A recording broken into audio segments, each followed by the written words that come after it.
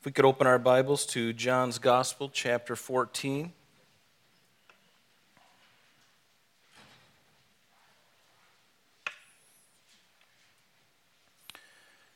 The title of this morning's message is Jesus, the Way, the Truth, and the Life. And if we think about it, people, including us, at least at one time, we were looking, searching to find a way to heaven, searching to find some promise in the afterlife. And I remember being a young person, younger actually, and hearing of many people, young people, going out west trying to find themselves. They come out of their homes, they're 18, and they get a little anxious, and they want to fly the coop, and they go out west, or they go to Los Angeles, or they go to New York City. I have no idea why those two places are so popular. But they go out there and try to find themselves, and they end up getting themselves into a lot of trouble. They try to find themselves. They try to find their way, and there's no greater way than Jesus. And we all, before we came to Christ, we were all searching. We were searching for that thing, that something to hang on to. And yet Jesus all along was waiting there for us. He is the anchor. He is the author. It's important that we come to Him. But people are looking for truth. They want something that's real, something they can be assured of, someone they can trust in. But isn't it true that in this world, apart from the Word of God itself, truth is very hard to find? Can anybody attest to that? Truth is very hard to find. Aren't you glad that we have this truth? The truth of God. And if you don't know this to be the truth, then you're missing out on the most important thing in your life, because this Word of God is given to us as a love letter from God, telling us who He is, who we are, the great gulf that's between us, and the mediator, the one who came to redeem us, to save us, to reconcile us back to the Father, because we have all sinned and fallen short of the glory of God. But to look for truth in this world apart from the Spirit of God and apart from the Word of God is very, very difficult. We have to work hard to find the truth in this life apart from the Word of God. And there's really no place that we should go than the truth of the Word of God. But truth is important. I remember before I was saved, there was a famous singer that I used to really enjoy listening to, Billy Joel. He wrote a song back in 1978 called Honesty. And the lyrics of that song, which I thought was interesting as I was preparing the message, unfortunately, this song was going through my head because it is important. But it says, honesty is such a lonely word. Everyone is so untrue. Honesty is hardly ever heard and mostly what I need from you. And honesty, truthfulness, is something that we need today. In order to be healthy in our relationships, in order for us to have a healthy culture, society, a healthy heart and a mind, it's important to have truth, because truth is essential. And today we know there is relativism. Today there is this postmodern theology where people are foolishly making decisions based on their own laws that they make up and their own truth that they have concocted somehow. And people want to control their own lives. They think that real life is being free from restraints and free from accountability, but we know that life is not that at all. Life actually is we are accountable to a holy God who's created us. He's created you and I, and so it behooves us to get to know who this one is. It behooves us to know who He is. But many people today, their life is characterized by what we read in Psalm 2. Remember, a Psalm of David, it says, "Why do the nations rage and the people plot a vain thing? The kings of the earth set themselves and the rulers take counsel together against the Lord and against His anointed, saying," and here it is, "Let us break their bonds, let us break the restraint that is on us in pieces and cast away their cords from us." And what is God's response to that? "He who sits in the heavens shall laugh. The Lord shall hold them in derision. Then He shall speak to them in His wrath and distress them in His deep displeasure." That's not the end of God that I want to know. And can I get a show of hands? Anybody here? Actually, I hope you don't raise your hand, but a show of hands. Anybody want to see the wrath of God? Do they want to experience the wrath of God? None of us do. We don't want the wrath of God. We want the love and the grace of God. But Jesus said, as many people are trying to find their own way, he had the audacity, because he's God, he says, I am the way, the truth, and the life, and no man comes unto the Father except through me. There is only one, and that is Jesus Christ. And you know him, hopefully, here this morning. And for those of you who don't know him, I want to encourage you, whether you hear this live here online or over the radio at some other time down the road, you have to know that he loves you. He paid the price for you. You need to know Jesus Christ. He's your only ticket. He's your only ticket to heaven. It is exclusive, but that exclusivity is open for everyone. For everyone. And happy is the man or woman who finds Christ at an early age. I wish I had found him when I was much earlier in my walk, actually much earlier in my life. It would have saved me in many years of going through being a teenager and going through all the troubles that I made for myself. I would have been spared a lot of pain and a lot of heartache. And you would too, because most of us have a testimony, and that testimony is based on the things that we did that ultimately, hopefully, brought us to Christ. The heartache and the pain. Read with me. We're going to look at the first 14 verses this morning. And obviously the greatest verse, actually all of them are really good, but the thing we're really zeroing in on is verse 6, where Jesus said, I am the way, the truth, and the life. But notice what he says. Remember, he is in the upper room with his disciples just hours before he would go to the cross, hours before he would be betrayed by Judas. Now, at this point, Judas has already left the room, and so now Jesus has the other 11 all to himself, and he says this to them. He says, let not your heart be troubled. You believe in God, believe also in me. Notice, in my Father's house are many mansions, and if it were not so, I would have told you. I go to prepare a place for you, and if I go and prepare a place for you, I will come again and receive you to myself, that where I am, there you may be also. And where I go, you know, and the way you know. And I love Thomas. It reminds me of me.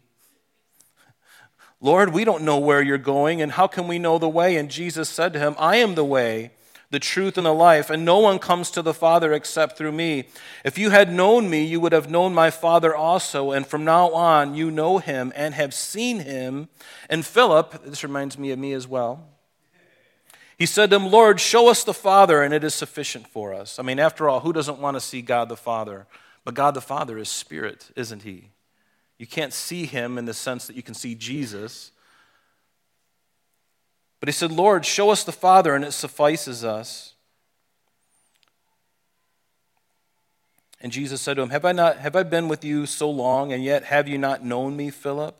He who has seen me has seen the Father. So how can you say, show us the Father? Do you not believe that I am in the Father and the Father in me? The words that I speak to you, I do not speak on my own authority, but the Father who dwells in me does the works. Believe me that I am in the Father and the Father in me, or else believe me for the sake of the works themselves. And I love how Jesus finishes this section. Of course, the narrative goes on, but he says, Most assuredly I say to you, he who believes in me, the works that I do, he will do also, and greater works than these will he do, because I go to my Father. And whatever you ask in my name, notice that, underline that, in my name, that's really critical. Whatever you ask in my name, that I will do, that the Father, notice, the Father may be glorified in the Son. And if you ask anything, underline it again, in my name, I will do it. I will do it. And so Judas has already left the room. We know that Jesus had his last Passover meal up there with the disciples. He washed their feet, including Judas's. And now Judas leaves, and Jesus shares this, really chapters 14 through 17. Some have called this the upper room discourse, where Jesus begins to prepare his disciples for his departure. It would be just hours from then that Jesus would go to the cross, and he would be put in the grave. He would die on the cross, be put in the grave, would rise again the third day. And thankfully for them, he would be seen for 40 days after that. And then he ascended from the Mount of Olives, from Bethany, into a cloud.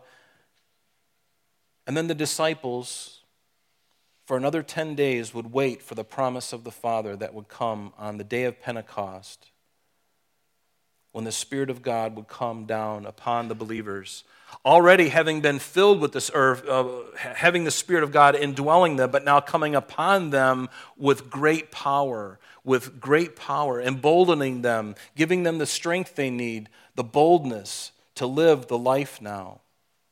In fact, next week, we're going to be looking at the Holy Spirit in the believers, in the church, and this is really the beginning of it as we continue on in verse 14.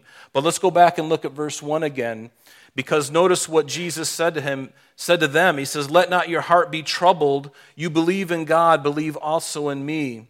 This idea of troubled means to be agitated or restless. It's like when you go up to when you're on the shore, the Gulf of Mexico or something like that, and you go out there and you start stirring up the sand. It's cloudy, it's turbid, the water is muddy by you stirring it up. That's the idea behind it. You're agitated, you're restless. And the reason Jesus said this was because of what happened in the last part of chapter 13. Look with me what happened in that area of the Scripture. Go back and look at John. Actually, that should be John, and not Luke 13. Sorry, that's a typo. John 13:33. Just look back a little bit. What did Jesus say to his disciples there in that upper room? He says, "Little children, I shall be with you a little while longer, and you will seek me. And as I said to the Jews, where I am going you cannot come, so now I say to you."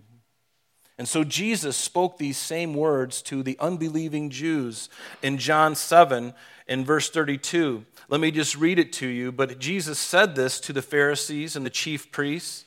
It says, "The Pharisees heard the crowd murmuring these things concerning him.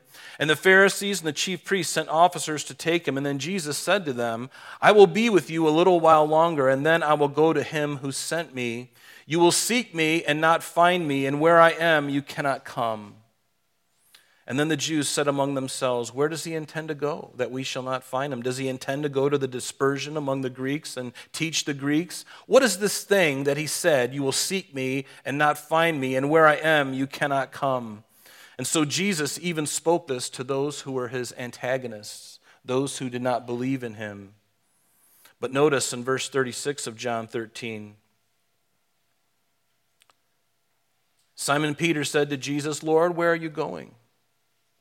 And Jesus answered, 'Where I'm going, you cannot come.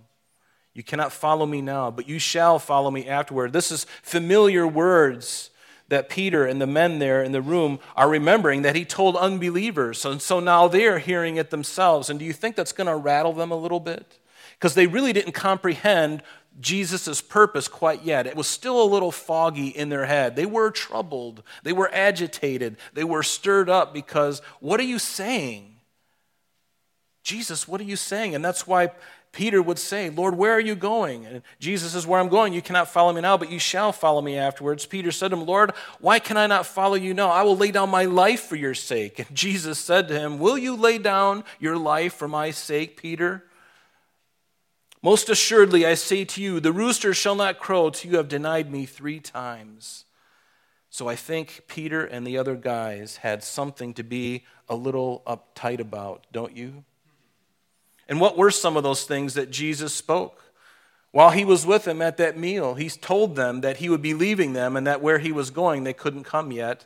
He also told them that one of them was a devil. Boy, doesn't that bring introspection upon a soul?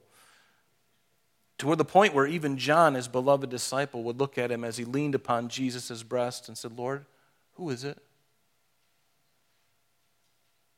Who is it, Lord?" And he also told them that Peter would deny him 3 times. They had every reason to be a little agitated, as we would as well. But Peter denied Jesus, but he didn't betray him like Judas did. There's a big difference between denying and betraying. To deny somebody is to affirm that one has no acquaintance or connection with someone, but to betray someone is entirely different. That means to deliver up, to hand somebody over, and that's what Judas did. That's what Judas did. And yet, in lieu of these things, Jesus encourages Peter and the others not to be troubled in heart. You know, I believe that we worry about way too many things. I find myself worrying about way too many things. But the majority of the things that we worry about, they never actually come to fruition. Have you ever noticed that? We do a lot of worrying, but a lot of times, most of the things, the vast majority, in fact, some studies have even said over 87, 97% of the things that we worry about never actually come to fruition. So what is it? It's wasted time. Time that we could have been using for something else. Time that we could have been contemplating, meditating on the Word of God. Things that we could have been thinking about. Well, how about dwelling on the promises of God? This chapter has got some in it. And this is certainly not an exhaustive list, but here are a few of them that we're going to find just in this chapter alone. Jesus is going to prepare a place for us. That's encouraging. That means that there's a purpose in him preparing it, that he would come for the church and bring us to his Father's house. That's the second thing. The third thing is that Jesus is the way, the truth, and the life. We learn a lot about that. And those who believe in him would do greater works than even that he did, which sounds astounding to me, but through the Spirit of God, this is possible. And also, whatever we would ask in his name, he would do it. And finally, that the Holy Spirit would indwell us, believers. And Jesus said to them in verse 1 there, "You believe in God, believe also in me."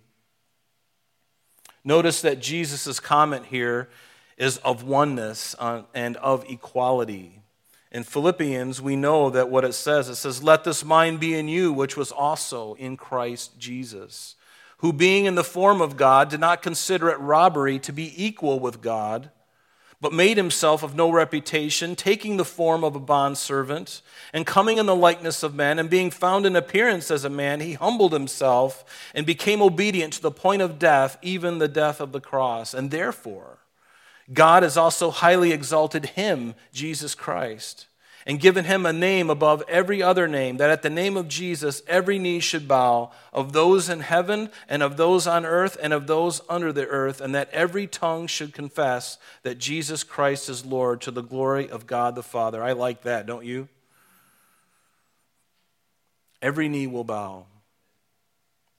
But believing in the Father and believing in Jesus are one and the same. We know that in the Word of God it tells us this.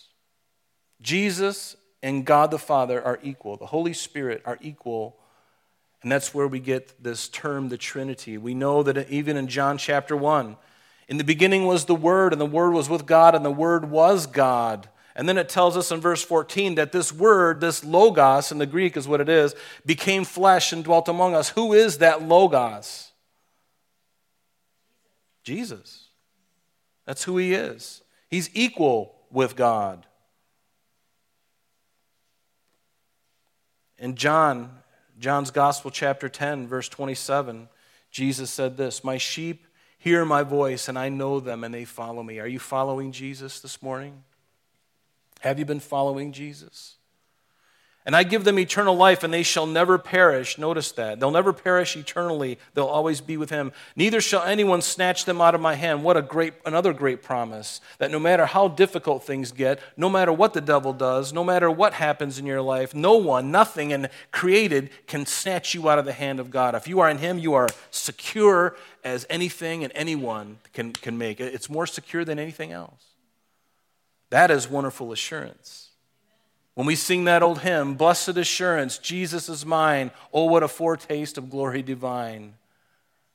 You can have that blessed assurance. There's no need to walk around with a cloud over your head, wondering. Make your calling and election sure today.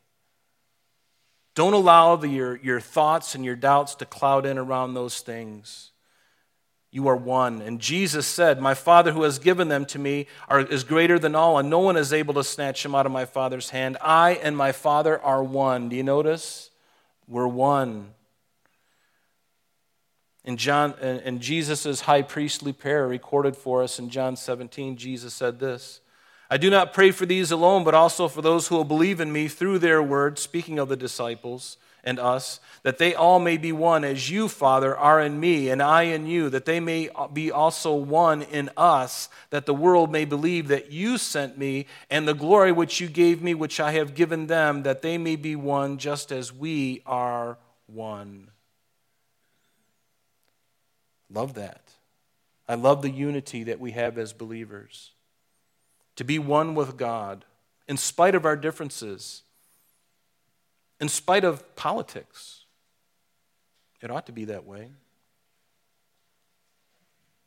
But you can't have the Father without Jesus. I've heard it said, well, I believe in God, but I don't believe in Jesus Christ. Well, let me tell you, there's a lot of people who believed in God that are in hell today. They believed in God, but they haven't believed in Jesus Christ, because Jesus is God's salvation. He is the one that we have to believe in. In 1 John chapter 2, it says, "Who is a liar but he who denies that Jesus is the Christ? He is Antichrist who denies the Father and the Son." Notice, whoever denies the Son does not have the Father either. So you can't just say, well, I believe in God and I'm good. No. There's a lot of people who believe in God. The devils believe in God. And they are opposed to him. They hate him. And they know very well their doom that's coming. And isn't that insanity?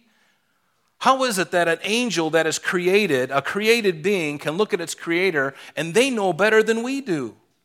And yet they can say, no thanks.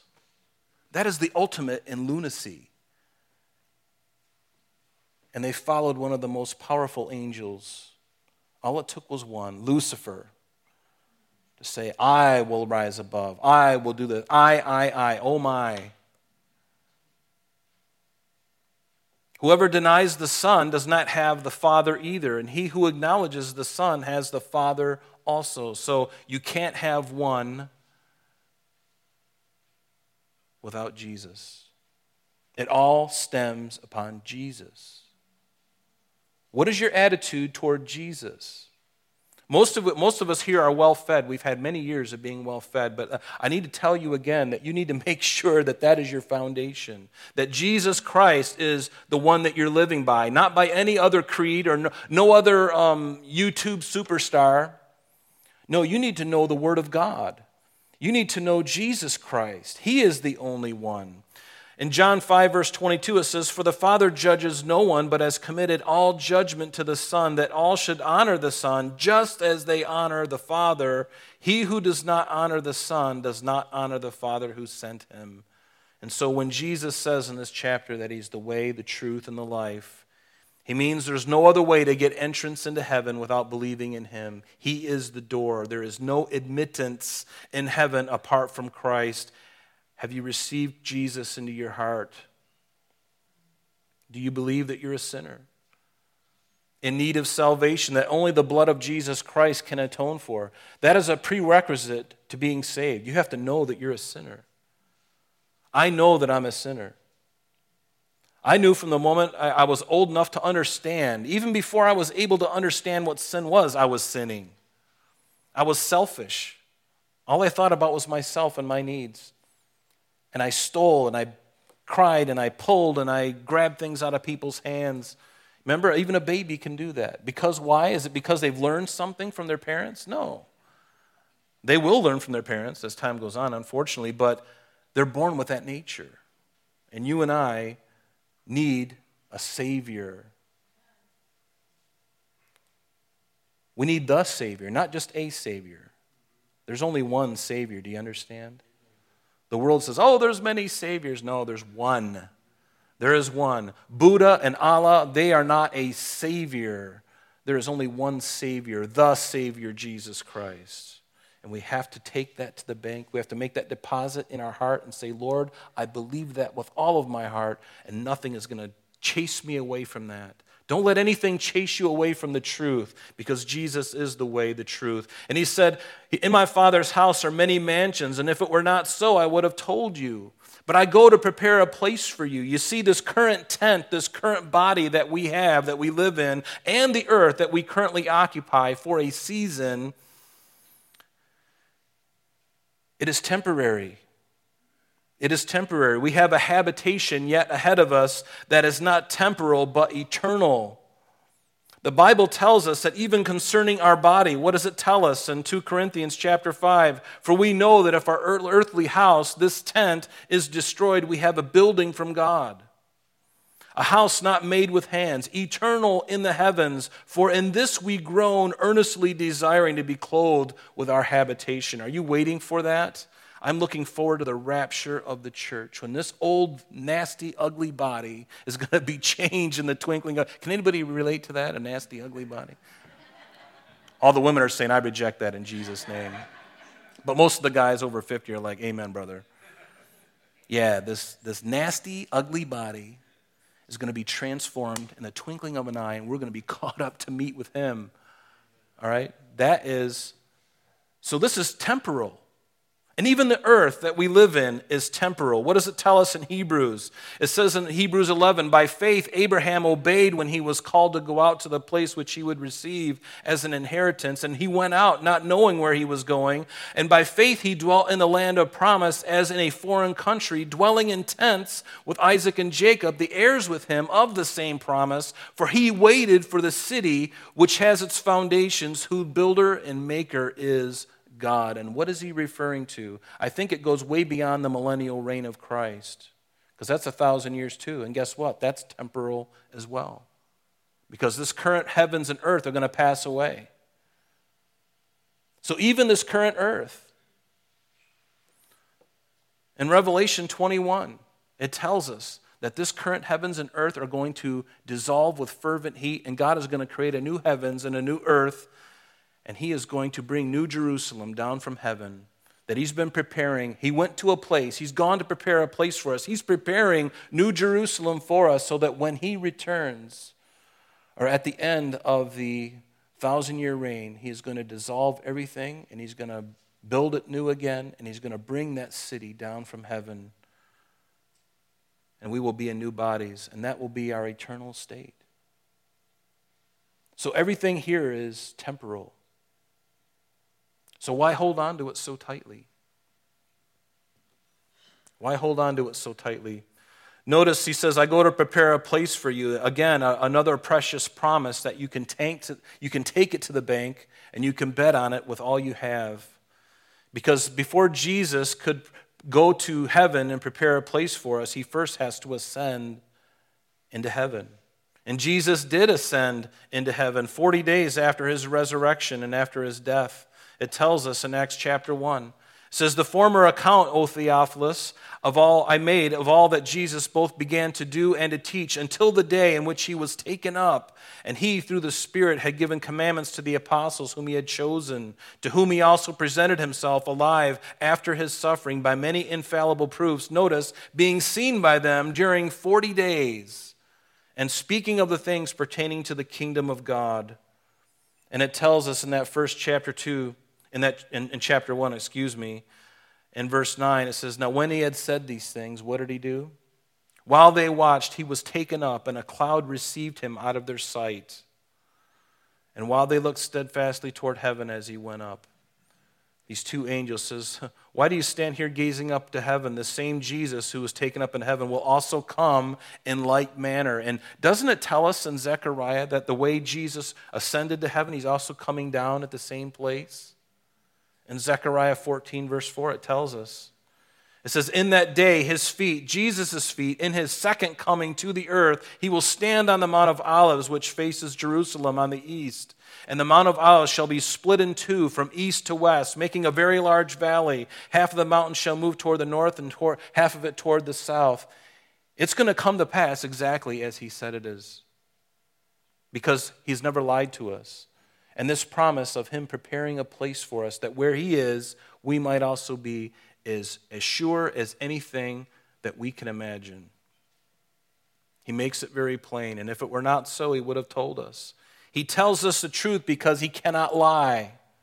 He cannot lie because he is omniscient. See, we lie because we don't know all the facts. We don't know everything. And so we have to make up things to justify our position. But listen, when you're all-knowing and you're omniscient, there's no need to lie. There's no need. You can just say it, and this is what's happening. This is what's going to happen. This is what's happened, and this is what's going to happen. End of topic. And it will come to pass. Only God is omniscient. He's the only one who's omnipotent. He's the only one who is omnipresent. He can say it, and it will happen. And there's no reason for him to lie to us. He ascended into heaven, and he had a different body, and he was able to ascend into heaven. It tells us in Corinthians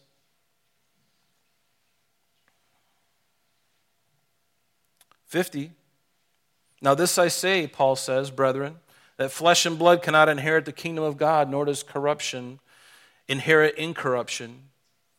In Luke's gospel, behold my hands and my feet, as he stood before his disciples on that very day that he rose from the grave. He said, it is me, see that it is me. Handle me and see me. A spirit does not have flesh and bones as you see me have. Jesus had a celestial body and was therefore able to ascend to the Father, and he's preparing a place for us. And at the rapture, we will receive that very same body. A body that can withstand eternity, that can withstand being in the very presence of God the Father, who is Spirit. Notice in verse 3, he says, and if I go and prepare a place for you, I will come again and receive you to myself, that where I am you may also be. Notice his words, I will come again and receive you unto myself. This is another promise of God. And what does it tell us in Numbers 23? God is not a man that he should lie, nor a son of man that he should repent.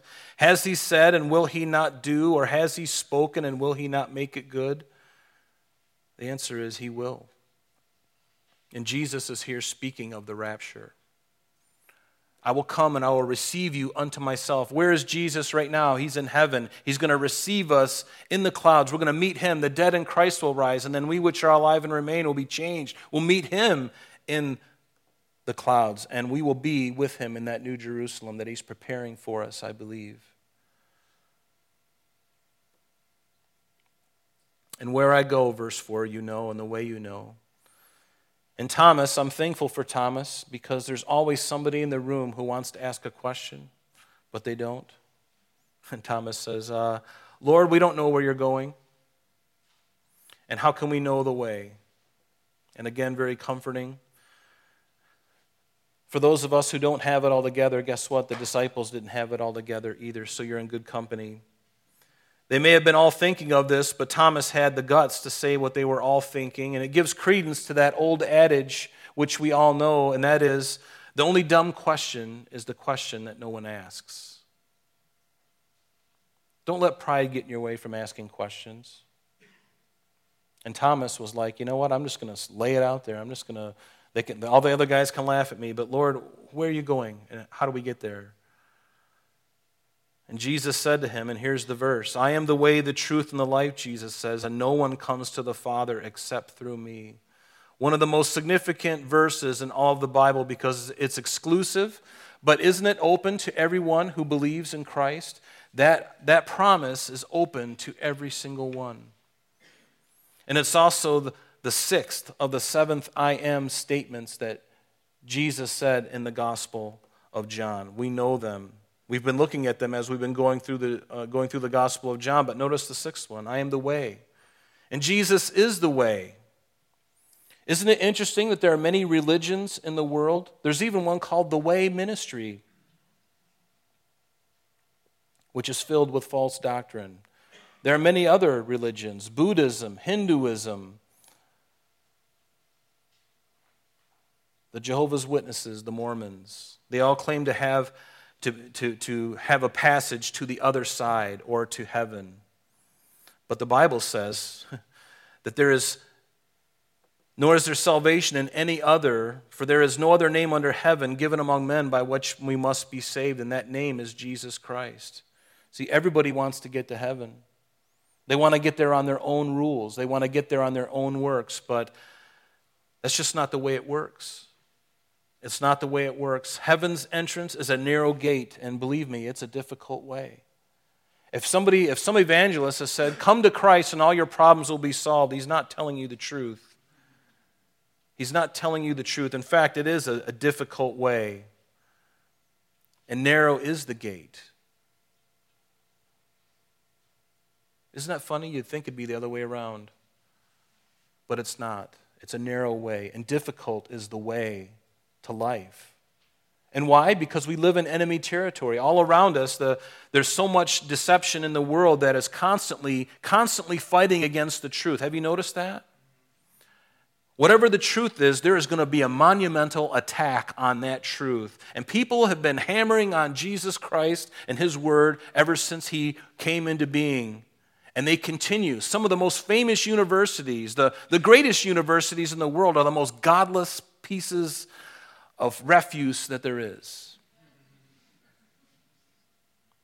And I've been to some of those. I've been to a couple of those schools, and I can say that, so don't be offended if you've gone to those schools as well. But they didn't teach me about Jesus Christ. In fact, they tried to get me to learn anything else but Jesus Christ, to be self-confident, to build myself, to believe in other things, to follow the crowd, and all these other things. But listen, there's only one way, and it is narrow, and it is difficult. In fact, what does it tell us?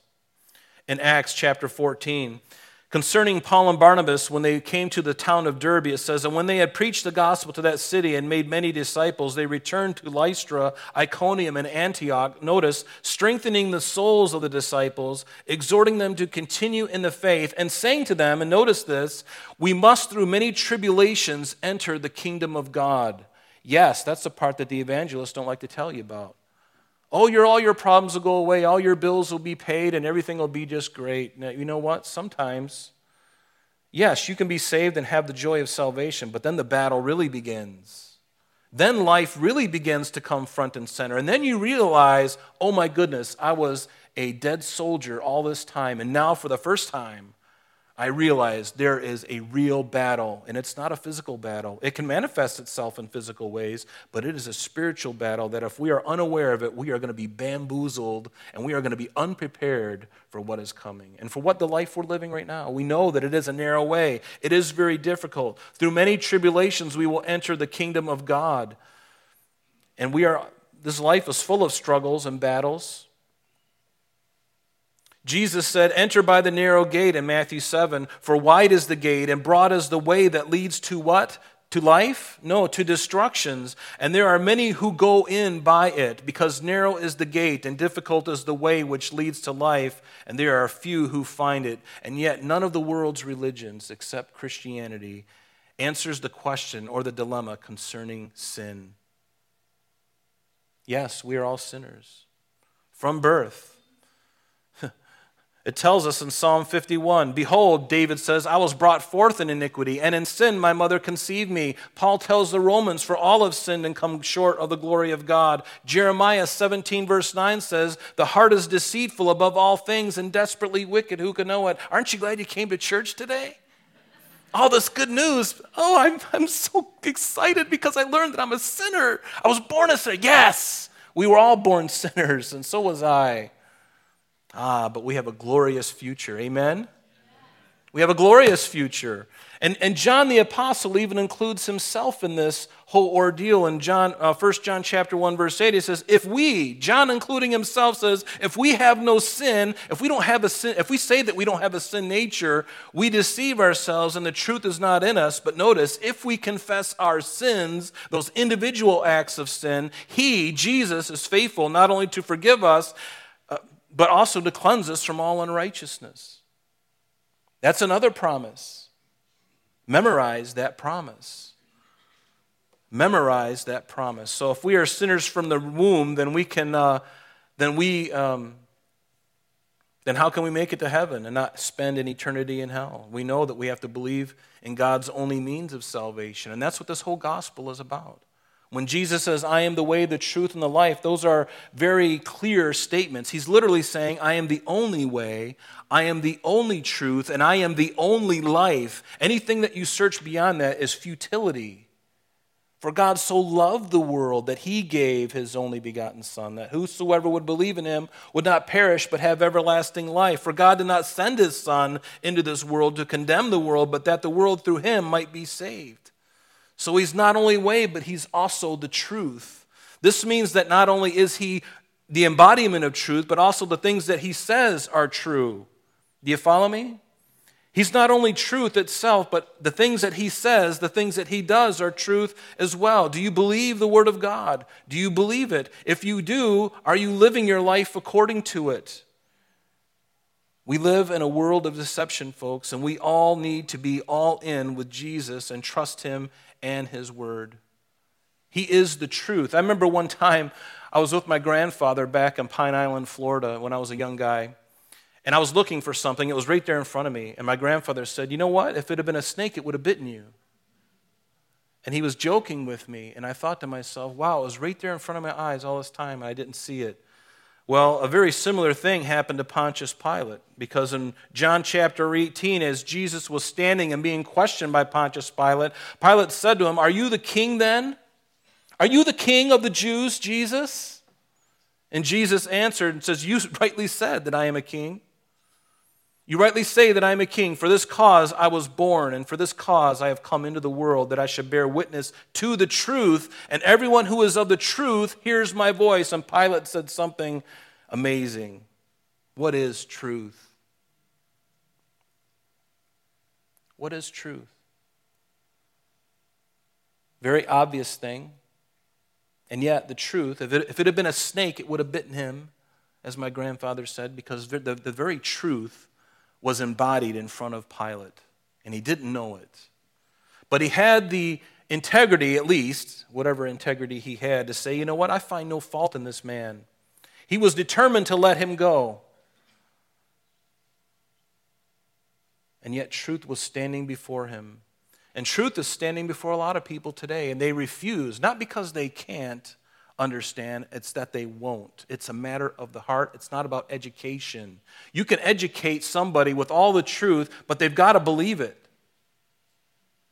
Aren't you glad that we have the Spirit of God in us that's confirming these things to us? As we read it, we're like, this is truth, and you know what? Nobody can take this away. Do you feel like that, Christian? Do you know that the truths and the promises that God has given to you, no one can take them away from you? No one can take them away from you. And don't let anybody try. You stand on that truth, and you stand on that Word of God, and you hold fast to it, and don't let anybody nudge you, because you are right and they are wrong. And can I say that just be out of my own, some kind of personal bravado? No bravado of my own, because I believe this. And Jesus has been faithful every single moment, every single day. He has been faithful. He will never cease to be faithful. Or he'll never cease to be unfaithful. He'll always be faithful. You can trust him.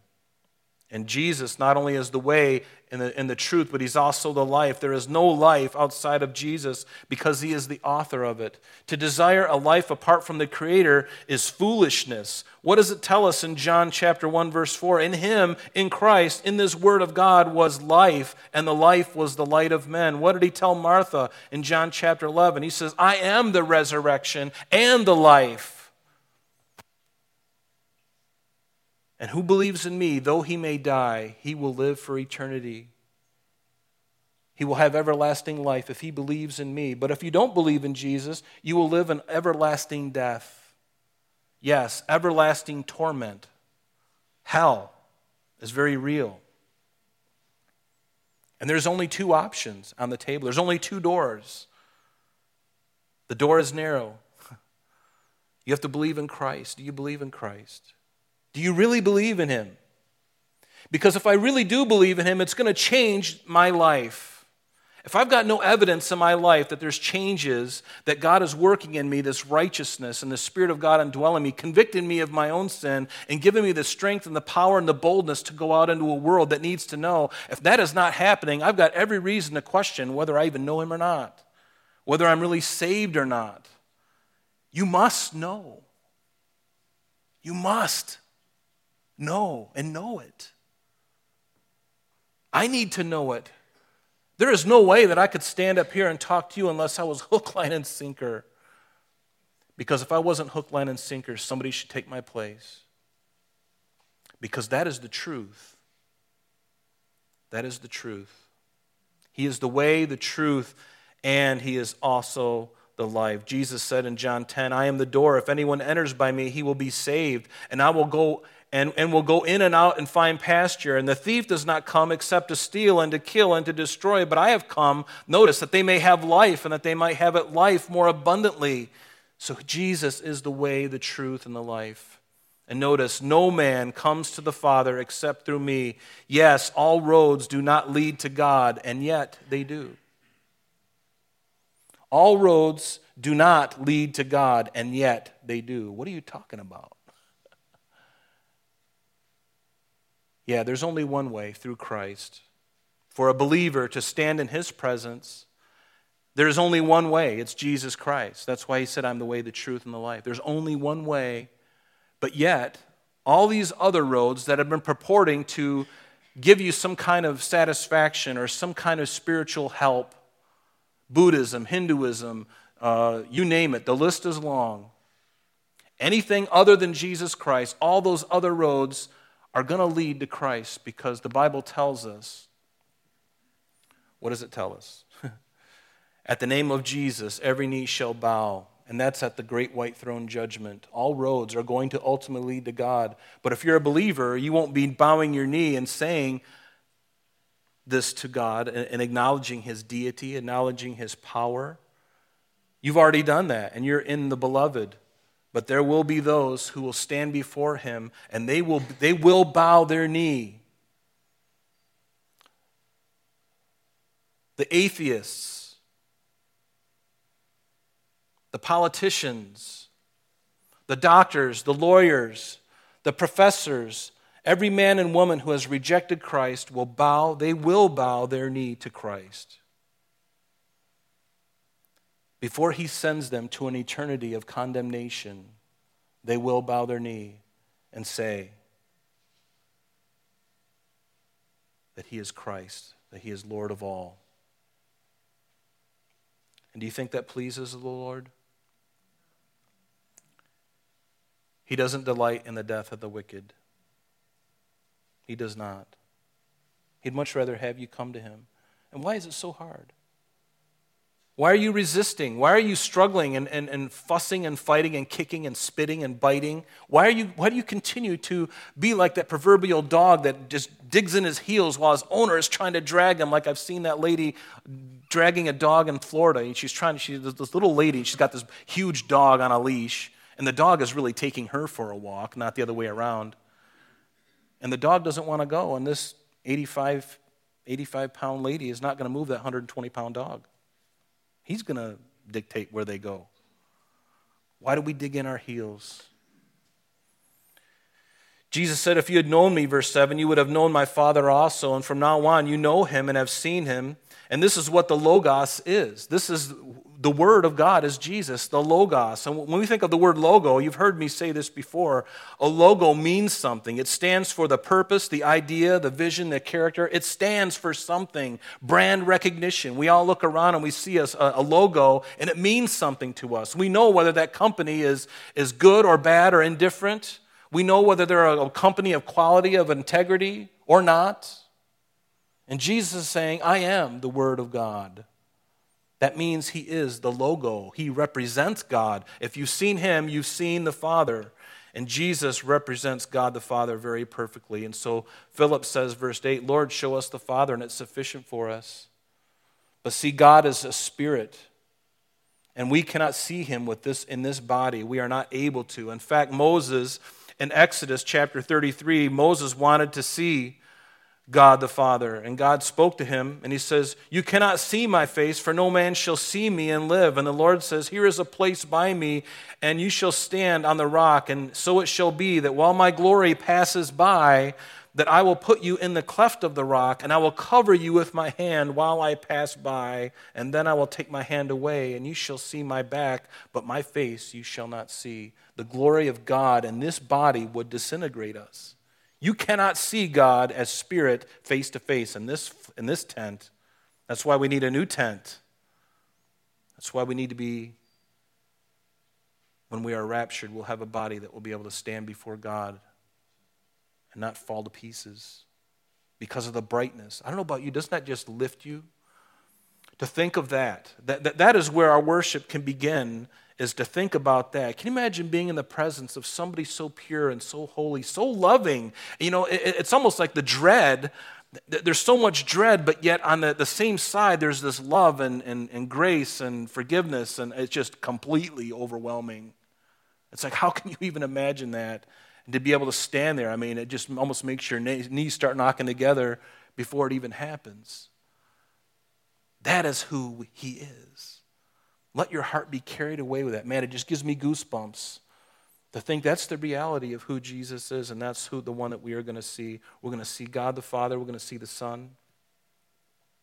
And Jesus said to him, to Philip, verse 9, have I been so long with you, and yet you have not known me, Philip? He who has seen me has seen the Father, so how can you say, show us the Father? In John 1:18 it says, no one has seen God at any time, but the only begotten Son, who is in the bosom of the Father, he has declared him. And so, verse 10, do you not believe that I am in the Father and the Father in me?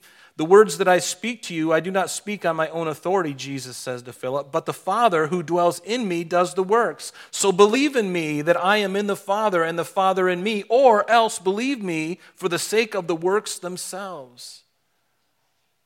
Yes, the Trinity. Believe me that I am in the Father and the Father is in me. This word Trinity, many of you know this. You won't find the word Trinity in the Bible, but it's everywhere. We're not going to go through all of these, but in the beginning of the very first few words of the Bible, in the beginning, God. God is Elohim. It's a plural noun, but yet it's one God.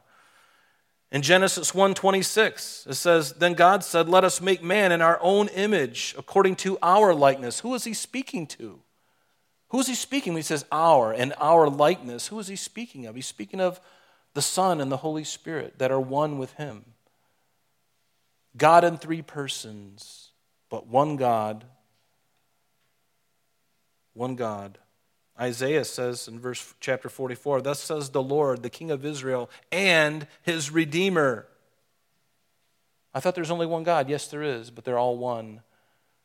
Thus says the Lord, thus says Jehovah, the King of Israel, and his Redeemer, Jehovah of hosts. I am the first and the last. Besides me, there's no other. Either God's got a problem or he's very comfortable with who he is. I would go with the latter. He's very comfortable with who he is. He knows who he is. And then verse 12, it says, most assuredly, Jesus said to his disciples, I say to you that he who believes in me, the works that I do, he will do also, and greater works than these will he do, because I go to my Father. This seems like a long shot, doesn't it? When you think of all that Jesus has done, the many miracles that he did. But yet when he ascended into heaven, he says, I must go to the Father because then I can send the Spirit of God unto you. See, through the Spirit, you and I have the capability now to reach many people. A pastor or a preacher can preach to a stadium full of people, and the Spirit of God empowering him can reach those people. It happened on the day of Pentecost. Peter, 3,000 people, unsaved, he speaks a word a very short time, and 3,000 people got saved. The Spirit of God indwelling them, it's done. And in that capacity, we have the ability to do even greater things than Jesus did while he was on the earth. Through the Spirit of God. That's what he meant by that. There's no limitation. Not that there was when Jesus was here either, but he says, you know what, my Spirit is omnipresent. And he can do many things. That's why you can pray right now for somebody overseas, and that person can be influenced by your prayer, by God's will being done when we ask it in his name. In fact, that's what we get into next. Notice what in verse 13. He says, and whatever you ask in my name, that I will do, that the Father may be glorified in the Son. And notice here, we'll end with this verse. If you ask anything in my name, I will do it. I had you underline that, remember? In my name. Such 3 words that are so incredibly important. Because what would happen if Jesus would have said, if you ask anything, I will do it? I remember my daughter. If she's here this morning, she's going to be cringing. Because whenever I bring up her name, she's like, oh, what are you going to say? But this is kind of cute because when she was little, I remember she said, Daddy, if I pray for a 200-pound chocolate bar, will Jesus give it to me? And I said, probably not, honey. He could. He could. He could produce the chocolate bar. But what would it do to her? She'd be in the bathroom sick. Because she would, like all of us, right? We're all chocolate junkies. We'd eat so much chocolate that we get sick to our stomach. So he wouldn't give that to her. Probably not. Unless he gave her the grace to handle it. But why? But why? Is there some kind of eternal? And again, she was young and she didn't know, and I love the question because I've asked it myself. Lord, if I ask something in your name, will you give it to me? Well, it depends, Rob. What's your heart attitude in it? Do you want to just consume it on your own lust, or is it part of my plan for your life? Is it part of the kingdom? What are you going to do with that thing that you're asking me for, Mr. Kellogg? Is it going to be for your own selfish motivation, or is it going to be for my kingdom? Well, if it's for your own selfish motivation, I'm not obligated to do that. In fact, I might not. And God help you if he gives it to you. And sometimes he might allow something like that to really show you where you're at. And that's the thing. I don't always want what I ask for. I want what he wants from me. That's why in my name is so critical. When you ask in my name, I'm not asking with my own selfish motivation. I'm asking, Lord, if it benefits your kingdom somehow. And that's why when we ask for God to give us his Holy Spirit to come upon us, to empower us in the world that we live in today, he's not going to say no. Receive it. You ask, he wants to give it to you. Now walk in such a way where you can receive that and be effective for him, because he doesn't just do it just because it's fun to do. No, he gives it because he has a purpose, and baptizing you with the Spirit of God, there's a purpose behind it. And what is that purpose? To make me feel good? To make me go in front of the cameras and have them do a big write-up on the paper on me? You know, pastor speaks and millions show up. No, it's not about me. It's not about you. It's about everybody else. It's about Jesus. He wants to get that message across. So there's a purpose behind these things. So when we pray in his name, that's really critical. So if you're doing something in the name of the Lord, it had better be something that he has willed for us to do or has empowered us by the Spirit, motivated by him and not propped up by the flesh. Back in 1970, most of you, I was not even 1 year old when this happened. But Janis Joplin wrote a song in 1970. It was called Mercedes-Benz. And again, I was just months old when this was recorded. And the words to this song is interesting because this is the way a lot of people think of ask something in my name, or ask something and I'll give it to you. They forget in my name. In my name is very important. Because she said, "Oh Lord, won't you buy me a Mercedes-Benz? My friends all drive Porsches, I must make amends. Work hard all my lifetime, no help from my friends. So, oh Lord, won't you buy me a Mercedes-Benz? Oh Lord, won't you buy me a color TV? Dialing for dollars is trying to find me. I'll wait for delivery each day until 3. So, oh Lord, won't you buy me a colored television? Oh Lord, won't you buy me a night on the town? I'm counting on you, Lord. Please don't let me down. Prove that you love me and buy the next round. Oh Lord, won't you buy me a night on the town?" Now, to her credit, Janis Joplin, I believe, if this is correct, this is really a slam against consumerism, so I'll give her that. But there are people who actually think that. If I pray something, God will give it to me, and they take this promise out of context. Jesus said, if you ask anything in my name. Well, is it in his name that he buys me a Mercedes-Benz? Is it in his will to buy another round? Probably not. Because my heart usually is not right in those situations. I just want to waste it on myself. But what if I say, Lord, I want to bless somebody else. Lord, would you bless somebody? This person doesn't have a car. This person's health is not doing so good. Lord, I want to pray for that. Lord, I want more money so that I can give. And then he gives you a really good job. And then he gives you the ability to send a lot more money around the world to do things with, to things in the church, whatever it may be. And he's answering your prayer because your heart is right. You're not asking for a Mercedes-Benz. You're not asking for a house on the lake. Now, he may give you those things, and praise God if he does. Maybe you can give me a ride in your Benz. Give me a ride in your Mercedes. Not really. But what's the motivation of my heart? Do I really want those things?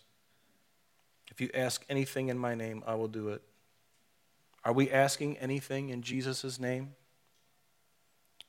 Are we only asking him in prayer the things that can happen, the things that we might even be able to accomplish in ourselves? Have you stopped asking for and praying for the impossible things that are just way out of your league? Folks, let me suggest to you that neither one of those is difficult for the Lord. And there's nothing wrong with praying for the simple things. But don't forget to pray for the things that just seem absurd, but that are right. Pray for the things that are absurd, that there's no way that you can do it. You don't have any way of knowing how it could be done on this earth. Why not pray for it nonetheless? Because he has done things like that, and he can do things like that. Do you believe that? He has done things. He's come at it with a different curve. Have you ever noticed that? And I've been old enough now to see where things have been going a certain way, and I'm like, there is just no way that this is going to change. And all of a sudden, something changes, something simple, and it changes everything. And you're like, I did not see that coming. Completely blindsided that could have happened. So why not pray for the big things, folks? Do we serve a small, impotent God? Or do we serve the one who created all things? You have to make that decision. I would encourage you to pray for the impossible. Storm heaven's gates with prayers that are way beyond us, way beyond our understanding and ability. And you will honor God when you do, according to his will, in his name. Amen? Let's stand. Father, we thank you that you are the way, the truth, and the life. Lord, thank you that you've given us the way, that you've shown us the way, that you've already been on that way before us, Lord. As a good shepherd, you've already paved the way for us. You've gone and you've shown us, and you are there ahead of us, Lord. As the good shepherd, you have gone before us, Lord Jesus. We thank you that you're the way, and Lord, that you're the only truth, Lord. There's no other truth apart from you. You are the truth. Your word is truth. And Lord, you're the life. You're the only life. Thank you for giving us everlasting life, Lord. I pray that everyone in earshot of this message today would understand that and grab a hold of you and allow you to transform their life. God, get a hold of us again. Lord, baptize us. As we get into the rest of this chapter next week, Lord, we don't want to wait. We want you to come today, Lord. Fill us. For this week, for instances, the things that we're going to encounter this week, people, groups of people, whatever it may be, baptize us, Lord, and help us to be truthful. Help us to be honest and upright, even when it hurts, even when everyone abandons us. Lord, we love you and we thank you. In your precious name, Jesus, we pray. Amen. Amen. God bless you.